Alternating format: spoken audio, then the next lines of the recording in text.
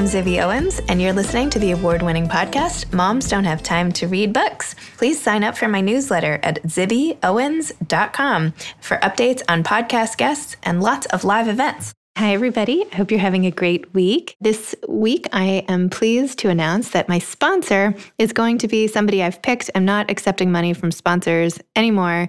I'm just trying to help out small businesses while we all go through this period of time.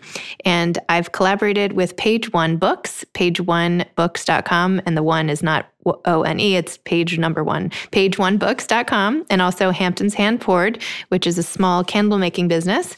And the three of us have teamed up to create a book box bundle containing 3 books that are particularly relevant / funny / entertaining for this period of time. One by John Kenny, one by Carla Naumberg, and one by Jen Gotch. And also a candle that has a label that says, "Next chapter, please," because I don't know about you, I'm definitely ready for the next chapter of life. So please go on pageonebooks.com. 15% of the proceeds, which is my entire portion, I'm donating to COVID-19 recovery efforts. So buy yourself a box, send a box to someone who you know needs a pick-me-up. It'll be really helpful. They'll read the 3 books, light a candle, and feel immediately better. Now's the time, and it helps support these 2 small businesses, Page One Books and Hampton's Hand Poured, and you'll make a difference on so many levels. So please check it out. It's on my website, and it's also on pageonebooks.com. Thanks so much. Also, just wanted to remind you that this week, like every week, I have 5 new essays up in We Found Time, my new online magazine. We Found Time's 5 essays this week are written by Christina Geist, Tiffany Schlane, Wendy Walker, Beth Riccinati, and Mara Laura Philpott, who have all been on my podcast already, so you might have listened to their episodes, or you should go back and listen to them again. And they've written fantastic essays on everything from taking one day off a week for technology to not prioritizing finding a new man when you have a teenage boy at home. All sorts of great stuff. So please check out wefoundtime.com any day this week for our 5 new essays. Fanny Singer is the author of Always Home, A Daughter's Recipes and Stories, with a foreword by Alice Waters, her mother. She is the co-founder of the design brand Permanent Collection, quote, "timeless objects and garments for a modern lifestyle," unquote. Fanny received a PhD on British pop art from the University of Cambridge. In 2015, she and her mother, Alice Waters, published My Pantry, which she also illustrated. After more than a decade in the UK, Fanny recently moved back to California. She currently lives in San Francisco. Welcome, Fanny. Thanks for coming on Moms Don't Have Time to Read Books. Thank you so much for having me, Zibby. Your book has been like the talisman for me. I've been toting it everywhere because it's so perfect for right now, called Always Home, which is so fitting. Tell everybody about your book, and congratulations on having it out there in the world. Thank you. And thank you so much for your advocacy. It's been an amazing thing to have people speaking about this book in the way that you have, and with so many other authors, because it is a very strange time to be bringing out a book and not be able to go out on the road and talk about the book and shake hands and sign books and do all those things that I've been looking forward to for, pretty much since the beginning of the writing process, which was, I guess, about 3 years ago. It was coming off of doing this little book with my mom that was more of a cookbook that I co-wrote and illustrated called My Pantry. My mom is Alice Waters. She's a chef. Might have heard of her. And this book was a way to, I think, look at that relationship. I was still living in England, where I'd been for actually about 11 years until about 2.5 years ago. And it was a way to kind of, mull over that relationship, think about what gave it so much substance. My mom and I are very, very close, as anyone who reads this book will immediately surmise. Some, I'm sure, would say dangerously close, but it's never felt that way. It's always felt like a healthy but very loving relationship. So it kind of fuses a lot of different things. I mean, I'm a writer foremost, but I really love to cook, and I came up, in a family in which that was just an assumed pedigree. So it fuses recipes with stories about food. It's definitely not an autobiography. And I always hasten to say that because I think when you're 36, it's a little bit of an odd thing to begin writing the story of your life in a more linear, factual way. And this felt like a fun way, and also a very focused way to talk about a relationship, and also a very specific, perspective on my life. For anybody who might not be as in touch with the food world as you, and of course your mom, could you explain, why is Alice Waters a famous chef? Like, why do you assume everybody knows who she is? I know, of course, because I love the food world and whatever, but just give a quick background of what makes your family so unique, if you don't mind. No, of course. I mean, it's true, especially with an American audience, I sort of assume a certain amount of familiarity, but it's also because I'm normally introduced as, Fanny Singer, Alice Waters' daughter. But my mom is a cook who's had a restaurant for close to 50 years now called Chez Panisse, which is in Berkeley in California.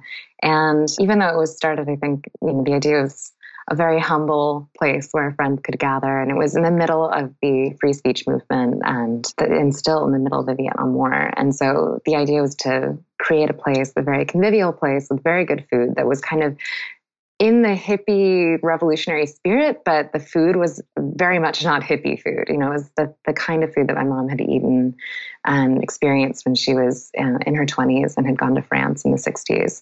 And so she was trying desperately to bring this aesthetic and also palette back to California. And so Chez Panisse was founded in 1971. And yeah, it very instantly sort of established itself as the place to be. And because the pedagogy around sourcing and what's now called farm to table was like something that hadn't existed before. At least it hadn't really existed in industrialized America. I mean, of course, pioneers were doing a very, very farm to table style eating in America, but this was something that had been lost, post-war. And so, yeah, Chez Panisse, I guess, is a kind of pioneer of farm to table. And my mom has become a really vocal advocate also for feeding children sustainable lunches in schools. And she has a wonderful project called the Edible Schoolyard, which is now 25 years old and has thousands of affiliate schools around the world. So she's kind of started out as actually a Montessori teacher and then became a restaurateur and is now kind of this restaurateur activist and mom. And then you took all of the things that were going on at home and in the restaurant and just applied them to normal life, and then didn't even realize they weren't so typical until you were the only one, say, digging your hands into like a huge vat of food or like having these, cloth lunch boxes that other kids weren't having. And of course, now everybody's doing all of the stuff you were doing back then, but...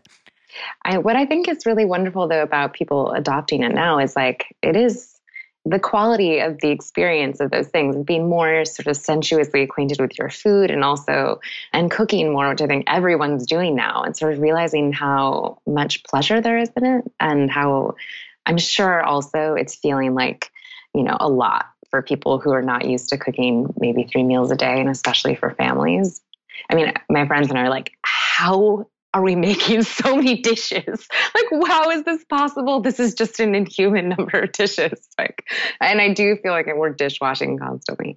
But it's, getting back into the kitchen and really, using your senses too, I think gives you this reprieve from, especially like in this moment, all the anxiety and all the other preoccupations around work or homeschooling, I can imagine, and all those things. So I'm happy that this book comes at it. A lot of people have been telling me that it feels like a very sense activated kind of text, and that there's a lot of sensory material, and it's easy to go into this other place, like not just travel to some of the destinations that are spoken about in the book, like, the south of France where we used to go when I was a kid, but also just traveling through the sense descriptions around food or around smells and flowers or nature or whatever, which is one of the nicest things I've heard about the book. So it's true. Happy. It is immersive in that way from every sense, even how you have a whole chapter on color and like your mom's favorite color. And, I know it's great. It's very visual, but also, a lot about the relationship between a mother and a daughter, which is really important. And so you said briefly earlier that usually you're referred to as Fanny Singer, Alice Waters' daughter. And you said it so in such a glib, sort of happy way. How do you feel about that? Like, how do you feel about that becoming a part of your identity? I know people who have prominent parents have all different feelings about that. And you've leaned into this whole piece of yourself. Well, you can either be disgruntled about it or you can lean into it. You can't change it. It's always going to be there. So it's not even like this new part of my identity. It's been part of my identity for my entire life, and I think, I was very conscious of making sure that I went out into the world and studied what I wanted to study and pursued the things that I was interested in and didn't feel, and actually to my mother's credit, given how sort of single-minded she is, she applied no pressure to me whatsoever around, taking on over the restaurant or taking it on or continuing her work. at all, and so I felt neither her pressure, nor did I feel there was no imperative to go and refine my skills in that. It was like I could go out and do what I really wanted to do. And, not that I knew exactly. So I spent a lot of time figuring it out. When I ended up going to England to study art history, and I did a PhD in art history. And I lived in England for a long time. And I think the living in England for a long time was a part of being able to come back to California and then feel like I had created enough of a sense of self, and also both spiritually and professionally, and like at that point, by the time I came back, I had a career as a writer around cultural stories or art criticism. And I didn't feel as sort of wobbly, I guess. And my mom is, I talk a lot about what a gravitational force field she is. Like people who are around her, a lot of them end up working with her or sort of conforming to some idea that she has for them because it's a very seductive notion or proposal or whatever. And it's part of the beautiful thing about this community here is she has so many collaborators. And I was always happy to be one, but I also felt like I needed to be very certain of what I was doing on my own. And it's okay that I feel totally fine that she doesn't have access to certain aspects of what I do and that I don't need her approval for that. But it took a long time. I'm 36. It's not like I figured it out in 2 years. And, it took me a long time. I had to suffer in the English weather for over a decade to be able to come back to the clement little town of Berkeley or to the Bay Area. You and your mom have such a special relationship, and you could just, in every part of this book, you could just sense it and feel it, and the respect that you have for her and show her. Not everybody, famous or not, right? The mother-daughter relationship can be so fraught and so complicated. Do you have any idea why yours is not? or am I wrong? Maybe there's things that you just don't write about as openly, and I'm not saying you're conflict-free, but what do you think it is? Is it that base level of respect? Is it, what do you think? It's a good question. I definitely have an unusual relationship with my mom. I don't have any friends who have this sort of level of proximity with their parents. And even I love my dad. I'm so close to my dad, and we just don't have the same type of relationship at all. But I think it's, and it's not to say like I didn't go through kind of quasi-rebellious phase. As a teenager, my parents were divorced when I was 13. So it was a bad time for that. And it was confusing and upsetting. And, it's not a perfect angel. But I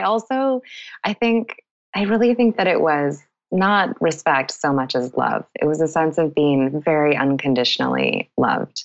And she found good ways of telegraphing that to me without having to tell me. So when I was a teenager and you sort of have wax in your ears, like you just can't listen to or hear anything your parents say. It's just all anathema, it's like, we'll just fight it all. I just, she found a way to tell me, whether it was in a sort of non-language form, like cooking, which I feel like cooking something for making special food, delicious things for people is a way of telegraphing love. Making these little bouquets that she would put into my lunchbox, making me lunch every single day through high school, and something delicious that I wanted to eat. So I never really, I was a bit of the odd kid who had this lunchbox, but it was still something that other people also wanted to taste and eat from. So I was never really stigmatized, but that level of care. And then also finding other adults that I'd grown up with and trusted, who could also support me. And sometimes I think she'd filter messages through them or figure out what was going on with me through them. So that was what saw us through that hardest period. But now I think it's just, it's that foundational sense of unconditional love. I mean, it sounds sort of cliche, and yet I think there's just nothing that is more sustaining over a long period of time than feeling like your parent just loves you no matter what, It's so nice. All right, I'll try to make sure my kids know that. This might be too personal a question, and we can skip it if you'd prefer not to answer. But I'm just wondering, if you grow up in a restaurant culture, a mom who's so devoted to food, you're obviously so passionate about food. Did you ever have like any eating issues or body image, anything? Or did you just have like a really healthy relationship with food and body because of like the wholesomeness of the food that you were eating? Yeah, well, I really never had any issues around. I mean, like I had the normal sort of like, I feel so fat, or like, the kind of normal grievances about one's own body image. But I played soccer avidly all through high school and then into college a bit, and then also at Cambridge. So there was a period where I was playing like, I want to say 20 hours of soccer a week or something. So there was never a period in which I was particularly static, so I was always a very active kid. And then my mom in terms of what we ate at home, I mean, portions were small. We're actually so small sometimes when I was playing that much soccer that I would have to eat some cereal like after she But, I was like, it didn't even occur to me that there was a caloric correspondence between like, you'd eat food and then those calories somehow corresponded to weight gain. I mean, my mom the word calorie didn't enter my lexicon really until college, like it just didn't. And I don't think I had much of a sense of the correspondence between like what you ate and whether you would gain weight at all. I mean, for one, I was working out so much when I was, I got to Yale, and I was like, okay, I now have my own, granted limited bank account and can eat carrot cake whenever I want, and like froyo. And I was like, oh, I see. This is why my jeans like maybe don't fit. But no, growing up, it was an unbelievably wholesome relationship too between body image and food and its consumption. We never ate in excess. We never had unhealthy food. Chez Panisse is a much more Mediterranean approach to cooking. There's just not that much butter in things. It's always very olive oil driven. Dessert was limited to fruit mainly. And then sometimes at Chez Panisse, we'd share a piece of galette. So there wasn't really even the possibility, I think, of getting to a sort of dangerous overindulgence with food. But yeah, no, I mean, I think being involved in cooking and cooking healthy food, but delicious food, not worrying too much about what you're making, calorie wise, and just eating mostly vegetables, which is what we did anyway, was a way to have a pretty well-adjusted relationship to eating. I mean, when I did get to college, eating disorders were rampant, in the dorm rooms that were all girls, it's just kind of crazy. But, I also understood it more in relationship to that terrible food that we were eating. It's like, you didn't really want to have that in your body, but still, I was like, that was a hard gear shift there. I like almost immediately figured out how I could like date an older guy who had a kitchen off campus, like an apartment off campus, so I could cook in his kitchen. I went to Yale also, but when I got there, I actually, for the first time, lost weight because all I ate was cereal. I ate like tiny little salads and cereal, and I didn't like any of the food that they made in like the hot dinner line. And I was like, no. I mean, when I moved off campus, finally I could buy some regular food. But the first year I was like, okay. It was really grim. It was pretty grim. But I did discover, and I mentioned this in the book, I did discover frozen yogurt. And that was dangerous. And it was a yogurt as a misnomer, like that weird frozen stuff. And I was like, I ate so much of that my freshman year. Me too. We like lived at Durfee's. I have like all my pictures were at that frozen yogurt place. It was amazing. Yeah, that was like my sustenance. I think that time of life too, like everybody was eating frozen yogurt. It was like the thing. Now, I don't know. Anyway, yes. But I listened to you talk about your relationship to food as so normal, and it seems so obvious, and yet so many people struggle with not only themselves, but how to teach their children to eat in just the manner you were talking about, which is essentially not really thinking about it that much, right? You're focusing on the good ingredients and the food and the rituals, but not the fat-inducing part of it, which is so key. Anyway, I don't know. I mean, my mom was really not freaked out by fat, and it was before we had this, we embraced. Well, actually, she had a funny little paradoxical like contradiction in how she would provision, because on the one hand, she was feeding me non-fat milk and non-fat yogurt, which was this weird holdover or like backlash from, I think, a kind of 50s high cholesterol diet. And she thought like non-fat milk was the healthy thing, which meant that for years I was like, milk is disgusting. It is the worst substance. I remember protesting once, like, my pediatrician told my mom that I needed to have more calcium. And I was like, I had this little protest in the morning. It was like, I insisted on eating my dry cereal flakes with like a handful of Tums because I didn't want the milk on my cereal.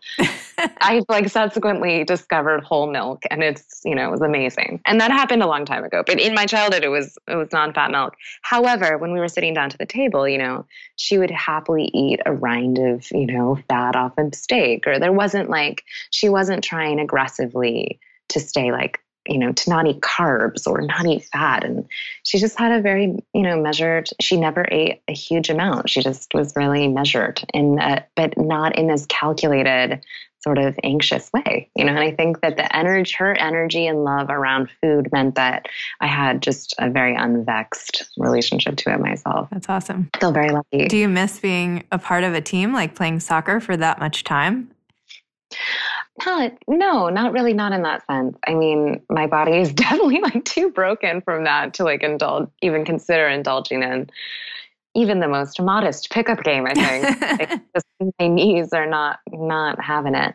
But I also, I've always been a very, very social person. And my new soccer team is my dinner table. It's like I get to have all these wonderful people over. And it's the thing I'm missing most right now is I usually cook for people a couple times a week. And sometimes, especially, I don't live in Berkeley, I live in San Francisco, and our apartment's not that big, but we'll still come over to my mom's and make like a massive 35-person dinner parties in the back garden and just run tables. The house is sort of, you would never know it, but down in the basement, there's like enough tables and tablecloths and chairs for, 40 people, because there are occasionally sort of catering things that happen here, big dinner parties that require all those things. So I'm missing having, especially with the garden in full bloom with spring. So I feel sort of forlorn. But that's how I've gathered people in my adult life, is around the table, which of course, like absolutely part of my childhood, and how my mom thought of, I think, raising me was just having other people around too, Maybe you could do a series of dinners in the garden and call it like Dinners in the Garden or something, and then invite like 40 people over Zoom and then like record it or something. I mean, that would be so neat to see, like get a whole bunch of interesting people and like have your parties and just like put them all around and cook. I don't know. I just miss humans. No, I know. That was a poor substitute. I miss humans too. I really do. We have been doing really sweet, like more intimate Zoom dinners with friends where I've had a friend, I'm like, what do you have in your fridge? And we're both got cabbage. And I'm like, I've got some salmon in the freezer. And like, we've made sure we've had more or less the same ingredients. And then we've cooked the meal together in the kitchen. That's so nice. On FaceTime, and then like sat down and propped the computer, and like our partners join, and we sit down and have my friend Satya, who's an actor, we did a hilarious thing where it was like, let me hand you, I think we had the same type of water glass or plate or something. So he's like, here's some water. And then he'd like pull it away. The others, we were doing this sort of illusionistic sharing through. It was good fun.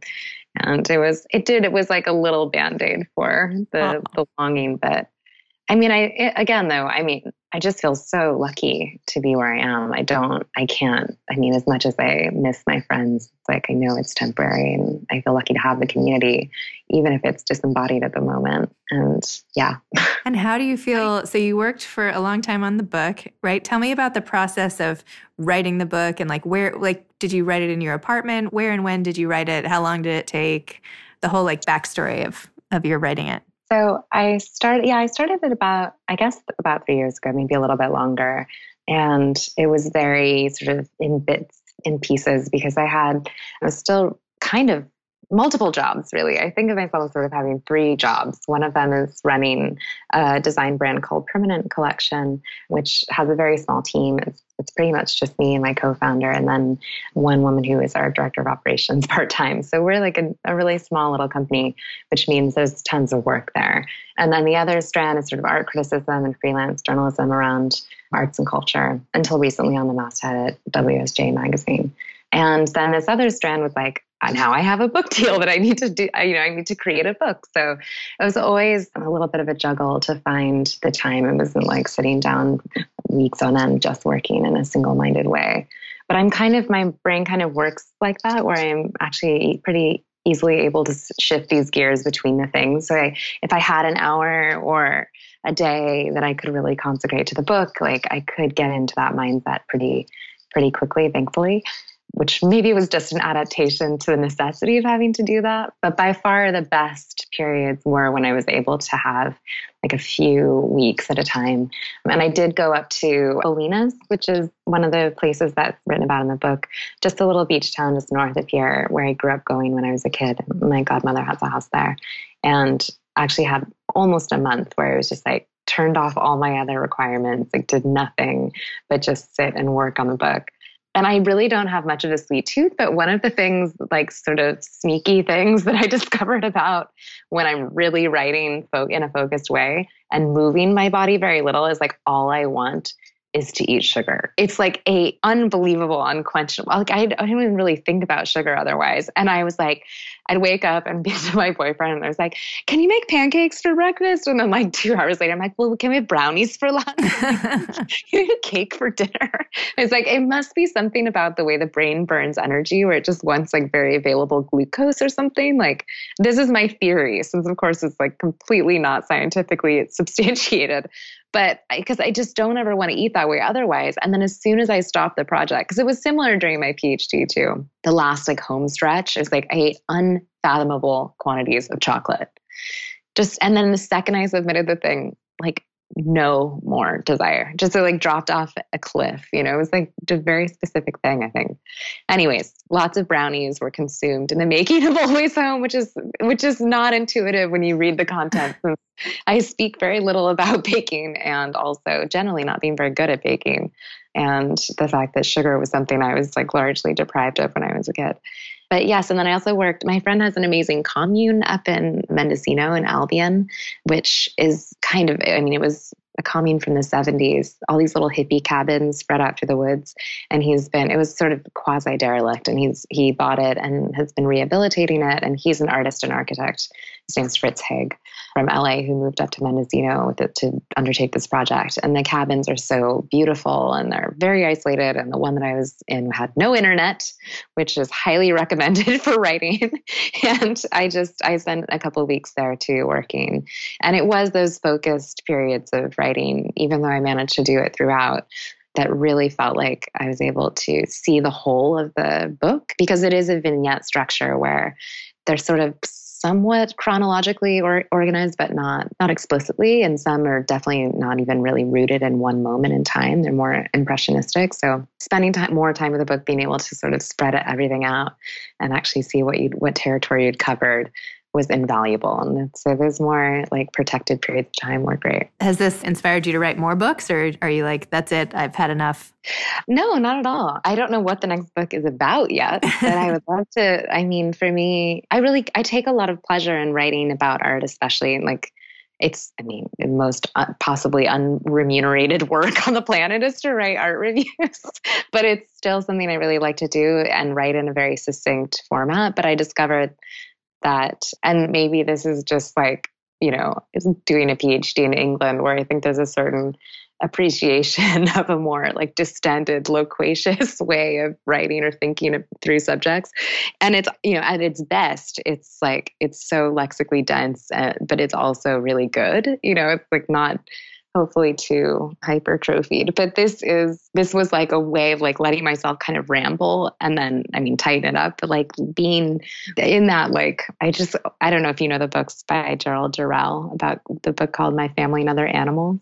Mm-hmm. He was Lawrence Durrell's brother, and he ended up being a zoologist, but he was a fabulous writer. And that book is the one that I had most in my mind when I was writing this kind of just like rambling story of childhood, all these eccentric characters, like, being curious about nature and really plugged into the natural world. Anyway, sorry, this is a run-on. This is the most fun answer. This is form and content, just mirroring back. I love it. Sorry. No, that's great. Do you have any advice to aspiring authors, having completed this project and now, ushering it out into the world?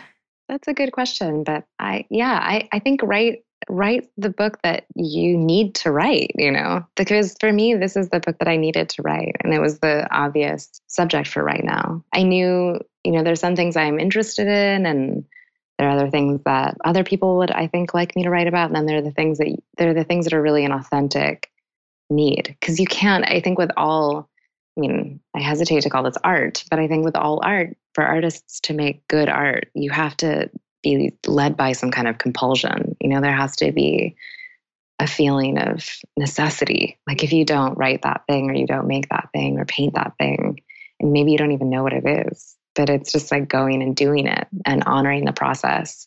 But it's like, it's the feeling of being driven that makes, I think, usually something good come out of it, or hopefully, and even if not, it feels rewarding. It feels gratifying to make it.